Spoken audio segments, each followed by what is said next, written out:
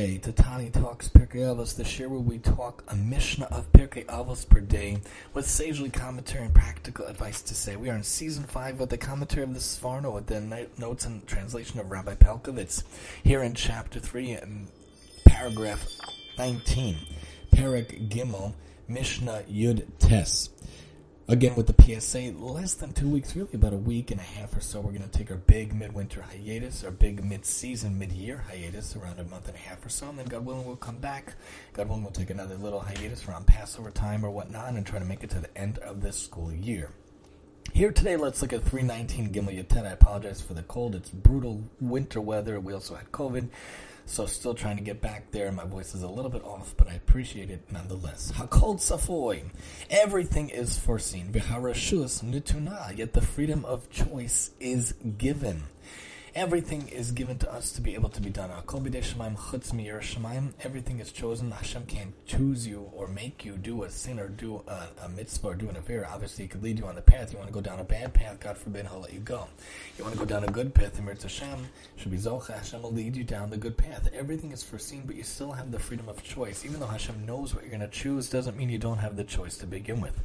I remember this great analogy where people talk about free choice, yet Hashem understands. It's like someone records a game for you, a non-Jewish person records a game for you on Friday night. They know the aspect of what the game's going to happen. We know if the Jets or the Giants are going to win. I don't actually watch sports. I don't follow sports. I don't even play sports, although I would play sports rather than watch them. So the game happens on Friday night. Everyone knows that the Jets won, but when you're watching the game, you don't know what's going to happen. They have the choice to make that catch, to make that fumble, to make that interception, to make that touchdown. After you watch the game, the Jets won. Because the Jets won and it's already known after the fact, did that have any bearing on the fact that they're going to win or not? Just because you knew the Jets were going to win doesn't mean that they had the choice. Of course not. They still have the choice. It's like that in our life. Hashem knows if the Jets or Giants are going to win. Hashem knows if you're going to go this way or that way. Hashem knows what you're going to choose or what you're going to do. Hashem is going to be able to be choosing whatever you want in your life. You follow the choice of the path you want, and Hashem will let it happen. Hashem will know what you choose or not. Doesn't mean you still don't have the choice to begin with. Everyone has the choice. Uvetuv ha'olam nadon, the good of the world. The world is judged with goodness. Hashem made us the world. Hashem gave us the world, and He gave us goodness in the world. Ve'akol lefi rov ha'maseh. Everything depends on the abundance of good deeds. Really, everything depends on most of the action. Another Mishnah teaches us, we have to start something. We don't know if it's going to finish. We don't know where it's going to go. We might not be able to complete it, but at least start it. I don't know if I could do Daf Yomi. It's 7.5 years of commitment. Just start with Bracha Bet.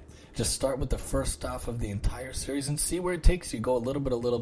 If you made it 75% of the way, Rov Maaseh, does that mean that everything was done? Everything is gone? Because you couldn't make it the last 25%? No. Someone has good days and bad days. Someone goes 300 days without touching a drink and he has an alcohol problem. Or someone goes 300 days without having anger. The other 65 days he had problems. Did he lose the 300 days? No. Rov HaMaaseh, b'machshava techila, we talk about. Hashem had the mindset in the beginning. He wants you to be involved in the road Maaseh. Just take one day at a time, one good day. Someone is a kleptomaniac, wants to steal, and every single day has the urge, and he was able to fight it for 10 days, but he lost one day. He still had 10 good days. Someone wanted to have such a smell of the non-Jewish, non-kosher meat. He has such a taiva, such a desire to smell it. He goes 10 days without smelling it. One day he succumbs and he just inhales McDonald's all day. Did he lose the 10 days? No. Everything is the rova, the masa. As much as you could do, as much effort as you could be involved in, as much effort you could put in, that's what matters. A for effort. We're not looking at the completion. We're not looking if you completed Shas. At least you tried. At least you put in effort. At least you did what you could. You might not be able to finish everything, but at least start. That's why I said I don't know where the shows are going to go, but at least let's start. And Baruch Hashem, 3 years later, 5 seasons later for 2 of the shows, 2 seasons for the Parsha. We don't even count the Life as series. We just do the shows and Daf as much as we can.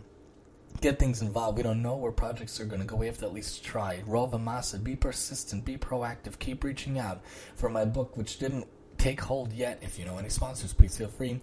And for the shows, which hasn't gotten mud, we actually put on a donation page on the Chesed Fund, chesed.com/Tani Chesed Fund/ help support the Tani Talks podcast. Tani Talks podcast. You could find it. You could Google it.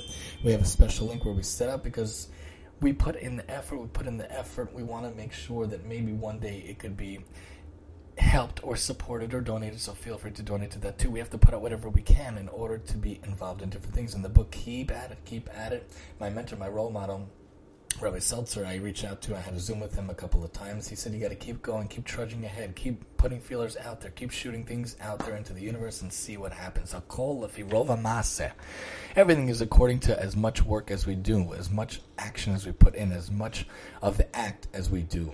The Sforno points out, behold, there is no excuse for the sinner who may say, I am compelled to sin, since God has foreknowledge and knows I will sin. There can be no falsehood before him. This is not so, for although he knows beforehand what man will choose in the future, nonetheless there is no compulsion in the same manner as we have certain knowledge of what is taking place in the present. And yet we, through our knowledge, are not the compelling cause of that event. To God, the future is no different in his knowledge than the present, for there is no reality of future acts, mitzvahs, and events except through his reality. The Tana continues, the world is judged with goodness, as our sages say, V'arav v'chesed, ma'ate kalape chesed, ma'avir rishon rishon. He that abounds in kindness inclines the scales toward kindness, putting aside iniquity one by one, from Gemara Rosh Hashanah. This is meant as encouragement to the sinner. He will not find it difficult to repent, since the heavenly judge tilts the scale toward benevolence. Everything upon the abundance of good deeds, everything depends on the abundance of good deeds, for reward and punishment do not depend on one's mastery of the philosophical intellectual area of Torah, but one upon the practical realm of actual deeds. This is because man's intellectual powers are realized only when translated into action, for it is only then that they acquire a life of their own which is everlasting, and in this manner man's superiority above all living creatures is actualized. Now, the significance and vitality of one's actions depends upon the level of one's intellectual capacities, but this in turn is confirmed only through one's deeds, for they grant man success, joy, and honor, or the reverse. All this is determined according to the abundance of good deeds which are acceptable to the Master, Hashem, the Blessed One. For in this manner will man's conscious choice emulate his Creator, who is good to his creation, all his creatures, as stated in the expression B'Tzalmenu Kedumusenu, in our own image, after our likeness. The notes point out that classic commentators explain the cryptic words of Rabbi Kiva in a variety of ways. Rashi interprets the phrase Hakol Tzafui, everything is foreseen, to mean that what a person does in private cannot be concealed from God, for he is all-knowing. The Rambam, in his commentary on the Mishnah, interprets the full phrase everything is foreseen, yet the freedom of choice is given to mean that although God has foreknowledge of man's actions and everything is revealed to him, nevertheless, this foreknowledge does not determine man's actions nor interfere with his Bechira Chavshis, his free choice. Although the concept of man's freedom of choice and God's omniscience seem mutually exclusive, the Rambam Mishnah Torah reconciles this apparent contradiction as follows. God's knowledge is not external to himself, but rather he and his knowledge are one. As such, God's knowledge does not determine the actions of man. However, the Rambam himself admits this contradiction cannot be fully explained by logic alone, and that one must accept on faith that God's foreknowledge and man's freedom are able to coexist. The Ravad criticizes the Rambam for introducing this entire matter, since he himself admits it cannot be fully resolved. He then attempts to give his own explanation differentiating between Gezerah, godly decree, and Yediyah, not divine knowledge. As far as commentary on this Mishnah presents a reasonable and relatively simple explanation based on the element of time. The divine clock is always set to the present. There is no past or future from Hashem's perspective. Hence, God's foreknowledge is a misnomer, for he is but observing man's actions, which are freely chosen as they occur. Obviously, such divine observation does not determine man's actions. Hashem is looking, not choosing. Hashem knows, doesn't take away from what you do.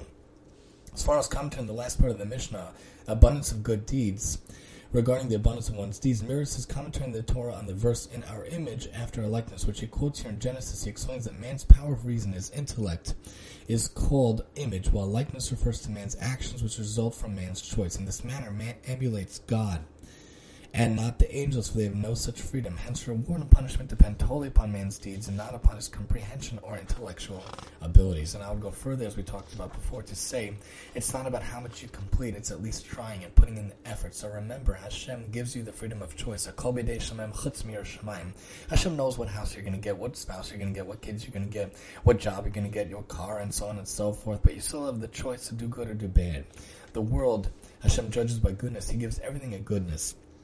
And make sure to do as much actions as you can. As much as you can get done in this world, you need to get done. And make sure to get accomplished. Join us next time as we talk about everything given on collateral and a net spread over everyone here on the TTPA.